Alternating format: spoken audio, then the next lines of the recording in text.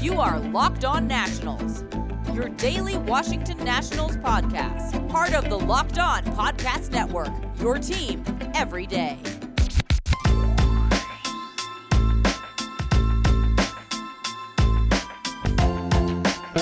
Hey everybody, Josh Neighbors here, Locked On Nationals podcast. On today's show, part one of my conversation with Peter Pratt, the new host of the Locked On, or newer, I should say, host of the Locked On Marlins podcast. He and I have a good conversation. In part one, I really take a look at the Marlins, just as a team, where they're at, kind of how they got here. Part two is going to be about really both of these teams and where they fit in the division. So Marlins and Nats, talking about that kind of bottom, if that's where they end up. So part one really focuses on the Marlins, let you all Nationals listeners get to know Miami. We're going to do this for all of the teams, hopefully the National League East. So part one of my conversation with Peter Pratt of Locked On Marlins. Hope you all enjoy.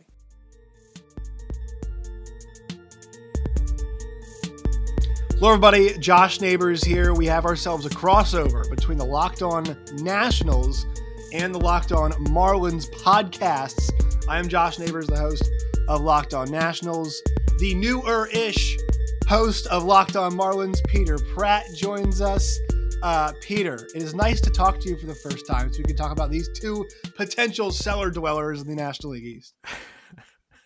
Absolutely great to talk, Josh, no doubt. I think I'm maybe a little bit more hyped than you are on the Marlins and their potential this year, but nevertheless, last year, cellar dwellers was absolutely correct for both of our clubs. So we're hoping for bigger times, I think, and better times in 22. As we move into the show, we'll let you guys know today's show is brought to you by betonline.ag, best place to get in on the sports action today. More on that coming up in a little bit. But Peter, first things first. So, not to single you out as, hey, you're British, but a lot of people listen to baseball podcasts aren't used to hearing from, people from Britain. So just tell us the story. How did you stumble upon Locked On Marlins? But first, how did you find baseball and the Marlins as your team? Just lay it all out for us. It's a great question. And really it came, my brother lives in the States, so he's moved over. He lives in St. Louis. So my first ever ball game, I was, 2016 maybe, went to Busch and it was fantastic. It was a day game. Beers were flowing. I was like, wow, baseball is great. I didn't know any of the rules, really. I just really sat there and enjoyed the spectacle of, a day. I sat around thinking, this is a day game. Busch is packed. I don't know what's going on the field, but does nobody work? Because it was like packed in there. And I just thought it was phenomenal. I was like, okay. So that was the first game. I had so much fun. The next day we said, right, there's a game in Kansas City tomorrow. Let's drive to Kansas and go to another game. So we did. So went to two ball games back to back. Was like, actually, I really like baseball, really like the vibe. I'm a big cricket guy, and in the UK, there's a big cricket following, and it's quite a similar watch. Like, you're happy with that kind of passive watch. So like, I'm personally like into that kind of sport. Anyway, a couple of years later, we then went to Miami on a family trip, and I was like, right, I want to go and see the Marlins while we're there. And we got to Marlins Park then. Different vibe. Stanton hit. Yeah, it was a different vibe. There was no one there. I was like, whoa, what's happening? It was a different vibe, that is for sure. But Big Stanton hit a huge home run in the second inning. I was like, that's it. I am making a decision now. I'm going to go and buy a Stanton jersey, and I'm going to be a Marlins fan from now on. So I didn't know any of the Marlins players at that point. I just made that decision. I want to get into this sport. And basically in the off season, then the rebuild started. So it was my fault. I'm putting it down to that. So you said you went to Miami when? What year? I think that was 2017. Right, with Stanton still there. So I have to say this. I'm actually wearing my Missouri, for those of you who are audio version, Missouri shirt. So I am a graduate of the University of Missouri. Very familiar with both St. Louis and Kansas City. And I have to say, as somebody who went to many games at Busch Stadium, it's one of the best venues. St. Louis is not my favorite town in America, but the ballpark is one of the best with the arch in the background. Amazing. There are great seats everywhere you go. I mean, that stadium is I didn't mind sitting in the outfield sometimes. And so Plenty of my friends, whenever my friends had a team, their team was in town, I'd even stick along and go along with them just because I love going to baseball games so much. And there is a buzz, right? When you sit in the game, and I'm sure cricket's the same way. It's just kind of a constant buzz, the conversations going on, people talking, the music in the background, and the cheers happen, as stuff happens in the game, right? It's very different from, football, soccer, which is obviously huge there, which is very much, and I'm a huge soccer fan, massive Chelsea fan, very much captive audience, right? People say it's boring, but it is the high level is nonstop action, right? The clock is always moving.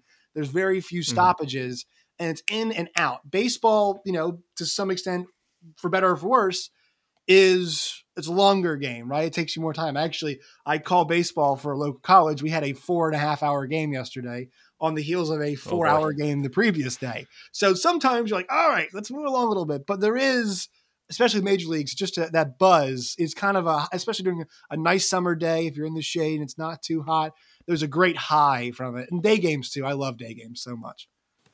Quick word from our sponsors here on today's show. Today's Locked On Nationals podcast is brought to you by our friends at BetOnline and BetOnline.net.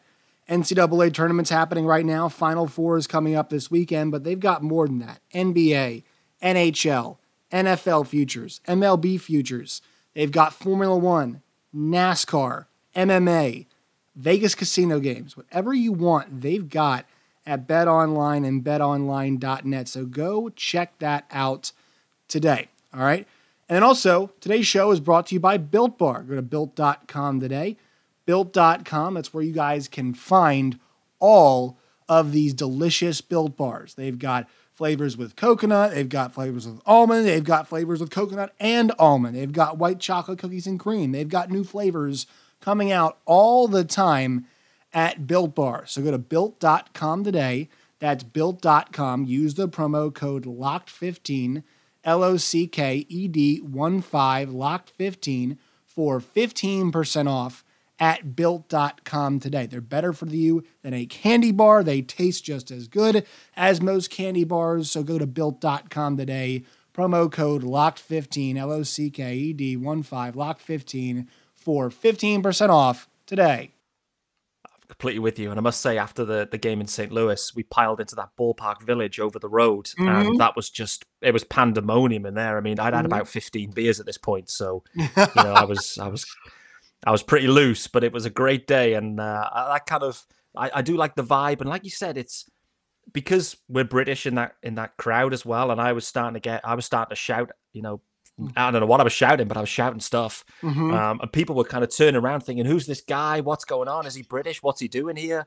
All these questions. So everyone was kind of coming in, having a conversation, a lot of fun. We just had a great day. And yeah, like you said, Miami was a different vibe. Like Miami as a city was wild, no doubt, but very different vibe in the ballpark. I remember the game and it was raining, torrential rain outside. So there was 4,000 fans there. Jose Fernandez was pitching, actually, which was, I didn't know who Jose Fernandez was at that moment, but to have only ever been to one Marlins game and seen Jose Fernandez on the mound and a Stanton home run, I think I kind of lucked out in many ways. And the Marlins won too. So they took down the Diamondbacks in the torrential rain, 4,000 fans. And I took home the Stanton jersey. So there you go. Well, I will say this is kind of where we can start the Marlins conversation. So there was a couple years ago, I'm not sure how familiar you are with some of the universities here. LSU, Louisiana State University in the Southeastern Conference, outdrew the Marlins in attendance, on average attendance, which is shocking. Appalling is shocking and appalling. Ever since that 2020 shortened season where the Marlins made the playoffs, I feel like there is this really interesting conversation around Miami or just around this team as what is its place in the National League East? Because you think about all these teams, you have the Nationals who win the World Series, right? 2019. The Braves just won it. The Phillies, you don't stock up on stars like Bryce Harper, JT Realmuto, invest in guys like Castellanos and Kyle Schwarber if your intentions are not to go for broke, right? That's not how you operate. The Mets, make the World Series in 2015, and clearly ever since then have been stumbling. But the goal has been trying to get back, and obviously Steve Cohen has pumped a lot of money into this thing, so that's where they want to go. And then there's the Marlins, and so it's like I already mentioned the Braves. The Braves have been winning this division forever. Then there's the Marlins, and so it's like they've shown a lot of promise as of late. But how do you build and stack yourself against these teams in the division that, for the most part, are going for it? And two of them in the last 3 years have actually gotten it done and accomplished it and won the big thing. Yeah, I mean, you got to just call it out. The division is absolutely loaded. It's been loaded, for years. And for the Marlins, it's tough. They're playing a different game, right? The Marlins are approaching this in a very, very different way. They're effectively approaching it the same way as the Rays. And the Rays have been successful too. So I think that's the point, is they're trying to be the Rays, but I don't think they're not as cute as the Rays. And that's been the problem. But really, where the Marlins sit right now, they're on plan. Like when Bruce Sherman and Derek Jeter came in, they laid out the plan. As fans, we knew what it was. It was a painful plan because it was basically, we're going to just tear apart all of this real nice core of an offense. We're going to trade every one of those dudes, and we're going to rebuild from the ground up. They haven't wavered from that, and they've actually been pretty successful in it in terms of, they had the shortened season playoff appearance, but the farm's loaded. Farm's absolutely loaded, and there's one thing that the Marlins can do, and it's develop pitching. Really, really can. So in terms of a cornerstone of this franchise right now, developing, drafting, developing pitching is a hallmark of the Marlins, and it's a really good asset to have. And we're at that moment now where we're ready. We're ready to contend. The farm's loaded, and now it's, can you make the right trades to get the right players in to supplement the offense? And that's really kind of the conundrum for the Marlins right now. But they're playing a different game. They're not going to throw money at it. We don't have, it's probably the poorest franchise, I guess, out there. Just, it's a big market, Miami, for sports, but the fans don't come. No one comes. Well, so. It's because what I've derived, and I used to talk with Art Layton, who's now, does a lot of baseball prospect stuff, big Marlins guy. It's just the location is not a user-friendly location, for lack of a better term. And the ballpark atmosphere on, I hate to be demeaning, but it's like kind of a warehouse at times, right? The way you'll hear a whistle and you'll hear it just kind of echo and travel through what is a somewhat empty ballpark. And I think the one thing the Marlins do have going for it is that it is a community that definitely cares about baseball, from just the makeup of the community, right? A lot of Latin American people. It's also in the South too. So, the South plus Latin America, that's the crossroads of baseball, right? There's a reason why all of these Southeastern Conference teams are very good at baseball. That's kind of where baseball lives. So, and the Braves, another good example, right? I mean, there's a reason why the Braves are so popular from where I live in Virginia all the way down. I mean, there's an argument to be had, 5 years ago, 6 years ago, the Braves were still the more popular team in Virginia as opposed to the Nationals. The Nationals didn't really gain prominence till much later on because they're fighting for the Braves, who really had control of the South. So it's an interesting place to be, and they're in a roster wise, they're in a weird spot because this Derek Jeter thing. For people who don't know what the hell happened, because it seemed like, as you mentioned, the plan was on track, and Jeter leaves, and there is some differing opinions about how effective was Jeter's strategy. Were they doing the right thing? So just explain that for people, what's happened and kind of where the fan base is on it and where you are on it. Caught everyone off guard. That's the first thing to say. It was a shock.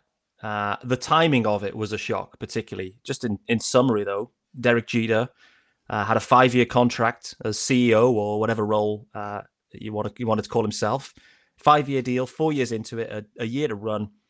And I think effectively they were kicking off some extension talks. What's the future hold for the Marlins? And I think effectively there was a disagreement, and he was, I don't know how acrimonious it was, but a mutual parting. But I think effectively Jeter wasn't going to get the extension he wanted, and the money wasn't going to be there for what he wanted to do once he built it to a level. And I think it was, I'm going to go then, and that's kind of the way it's played out. Really what it means in the short term is Kim Ng is going to be playing a lot bigger role for the Marlins. And reports have come out since that there was some trades that the Marlins were ready to make pre-lockout. Even I think going back to last year's deadline that were nixed. Effectively, Jeter, he had the final say on everything, and he said no on a few of these deals. So Kim Ng's going to be given ownership. Like I said, this is a really important spot for the Marlins because the farm is stacked. There's a lot of pitching. A lot of teams need pitching, and it's how can the Marlins flip some of that into major league level hitting that's young and controllable.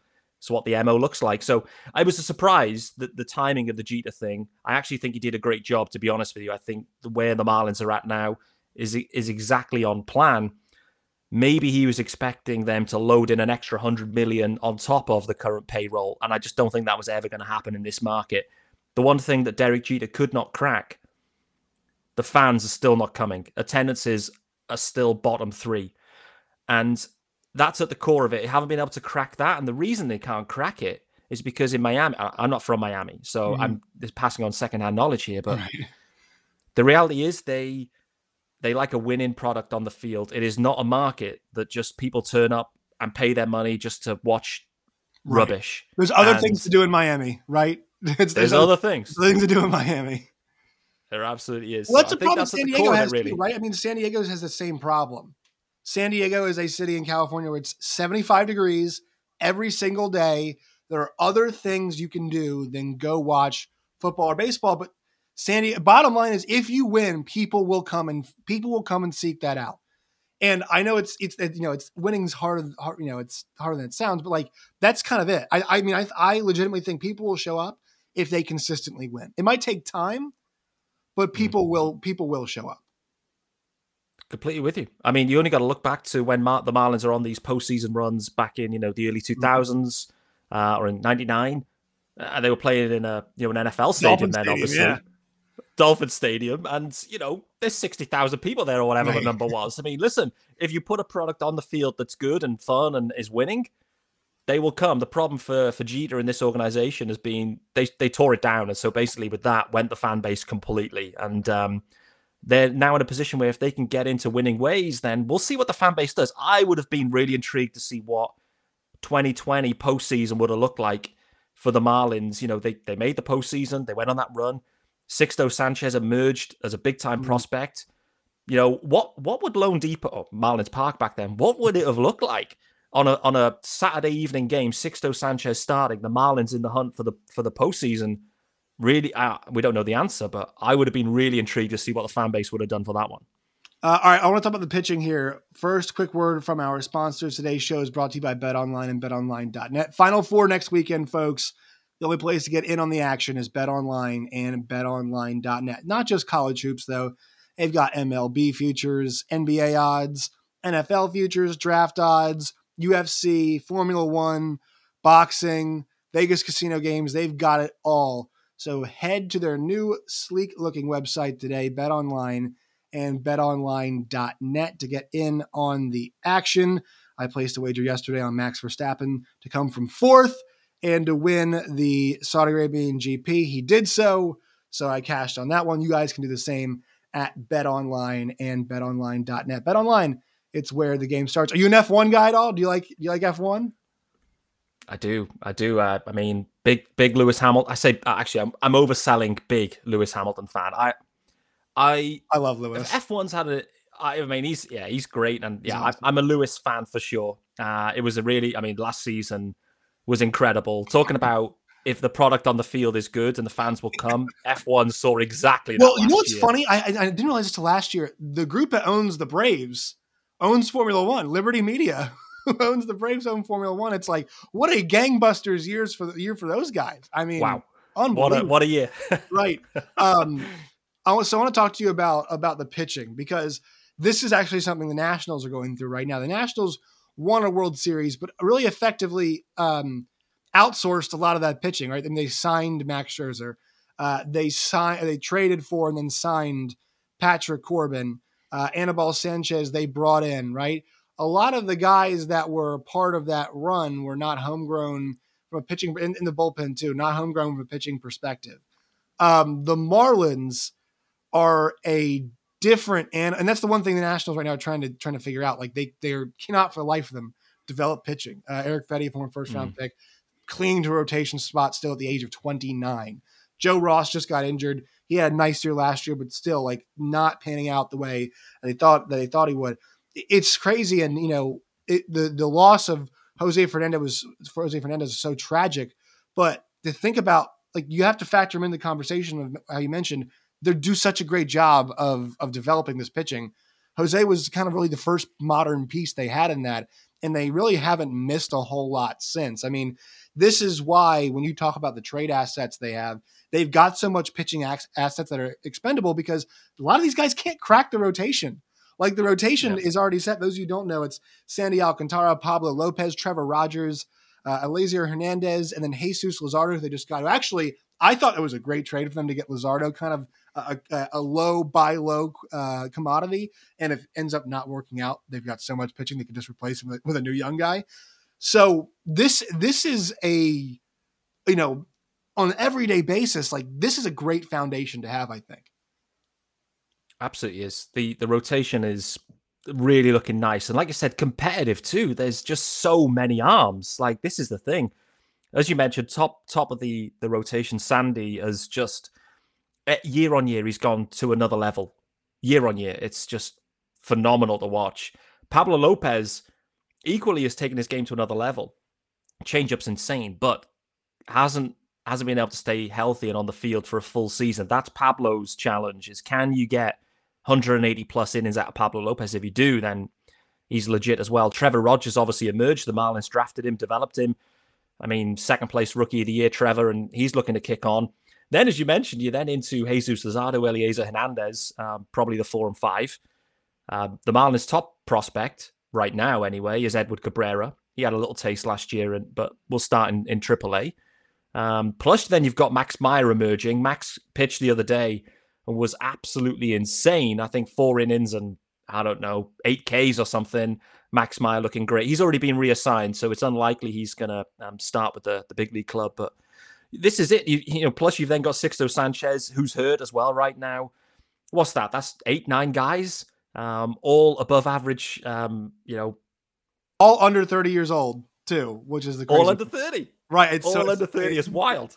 Right. But now the one thing you have to account for, and this is why it helps, like last year, the Mets started the year with like 8 starters. And then they ended up just signing random dudes and having them start because injuries do happen. And I will say, like, excuse me, the one guy that we talk about this with, it's Sixto, right?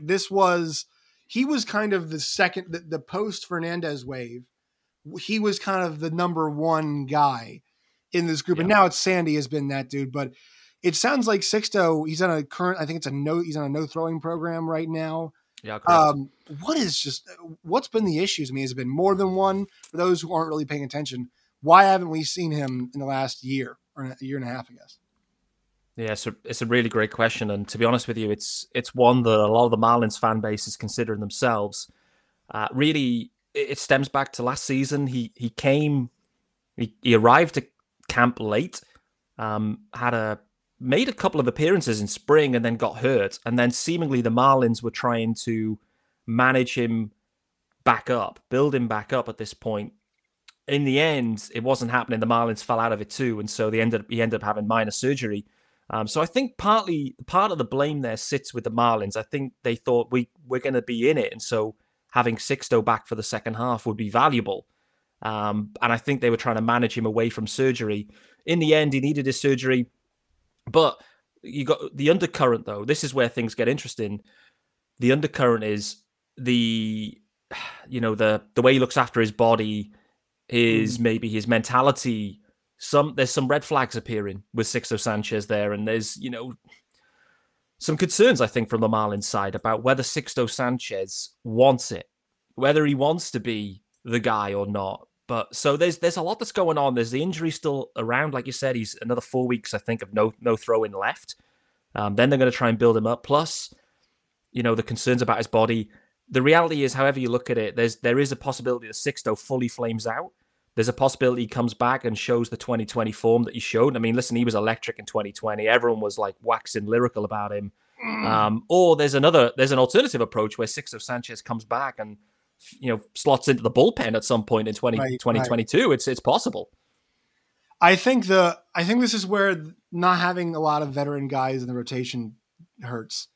There is a certain value, I think, of having those guys where it's like you can teach young kids how to do this thing, right? How to be a bounce ideas off of and talk to and get a feel for things. And like I think, who is the guy in that locker room that's going to have a conversation with him? I know when you're injured, you're not always around the team, especially if you're in his position. I'm sure he's not around the team as much as a guy who is there is playing and then gets hurt. Like he's been hurt for so long. It's kind of like he's doing his own thing off the side. But I wonder who the person is that would have a conversation with him. It's, I mean, hell, Jeter could be that guy who could have had the conversation. Now it would be weird to have a guy come down from that position, in the management space and be like, hey, I was a player too. But I'm trying to rack my brain, especially from a pitching perspective, looking down, like, is there anybody you think that'd be like, hey, look, we gotta talk here? This is a good question because, Sandy is the leader of the pitching staff. What's he, like, he's obviously just 26, exactly. So he's young. He's a young pup, young pup as well. So, you haven't got that 30-something vet in there that's kind of been around, seen it, done it all. They signed Gio Gonzalez last, off season, if you recall. Gio made one, I think, appearance for the Marlins in spring, got blown up and just went, that's poor Gio. Done. It's gone. I think he retired too last year. So that, He did. After that appearance in spring for the Marlins, he realized it wasn't in the tank. But to your point, I think the Marlins were thinking about that at the time. How do we get, a veteran arm in here? Maybe, they needed that too. I mean, the way the season played out, it would have been valuable if Gio, they could have got 100+ innings out of him. But you're right. Who is that guy? I mean, it's Miggy Rose Clubhouse. Like, that's the reality. But clearly Miggy's not a pitcher. All of the staff is so young. Sandy, I think, is, he's 26. And maybe Pablo's around the same age. And they're all just young pups. So who's guiding Sixto Sanchez? That is the question. I actually don't know the answer to it, but it's one that needs to be asked because there's too much Instagram, not enough baseball with Sixto Sanchez. That is the problem. It's an interesting, it's a fair criticism too, but it's one of those where it's like, and also too, I mean, for him, you'd have to look at Sandy Alcantara and be like, that should be me, right? That kind of is, I think Sixto views himself. I think that's what he sees, right? As a guy who's a good top, it's a young top of the line guy. So it's interesting. What about this lineup? I think so.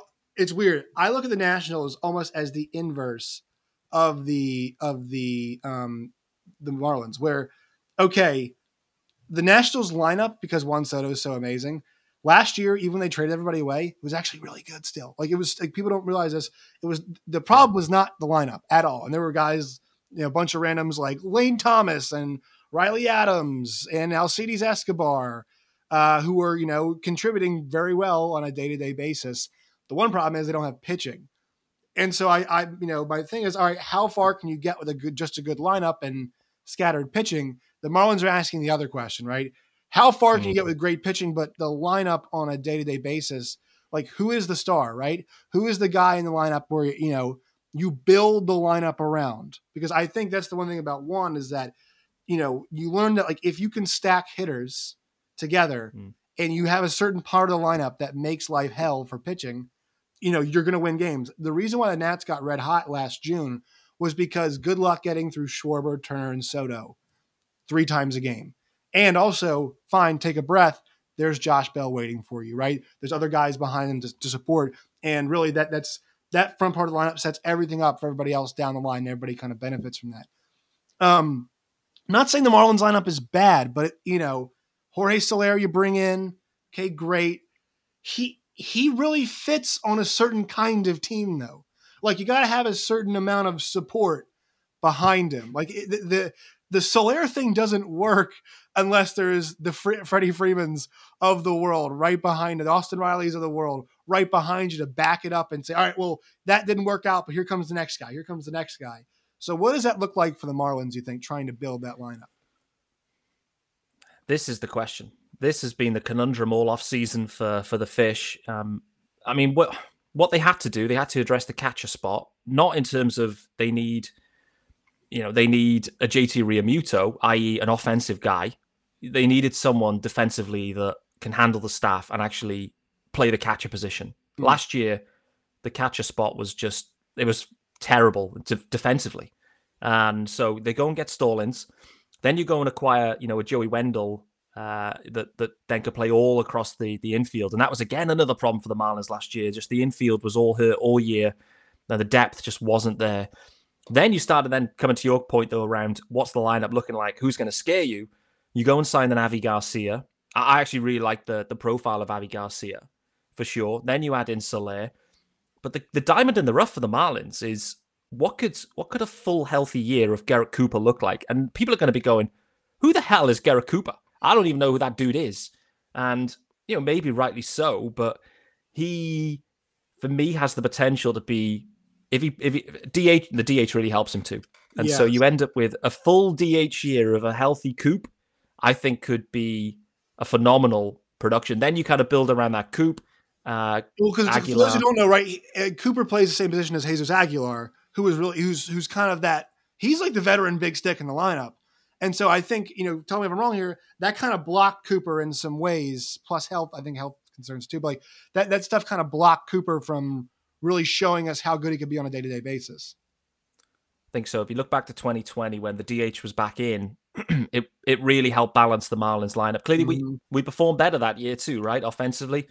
And you're right, Aggie and Coop, they re-signed Aggie expecting the DH in 2021. That's my belief, that they thought they was going to be a DH. They made the deal, and then all of a sudden, nope, no DH, back to usual rules. Aguilar at first, Cooper Loop playing out in right field. And listen, Garrett Cooper is not a right fielder. He's a big dude, and he doesn't want to be out there. He actually got hurt at first base, coincidentally, with those, the kind of glove into the runner kind of situation where you do an ACL or whatever, those ones. The UCL, sorry. Those kind of plays. Hoskins had the same thing a few years ago. And but this DH thing is interesting. The Marlins, though, they have a glaring hole at center field too, right? And this is the other thing that's been kind of, I guess, running all off season is what are you going to do with center field?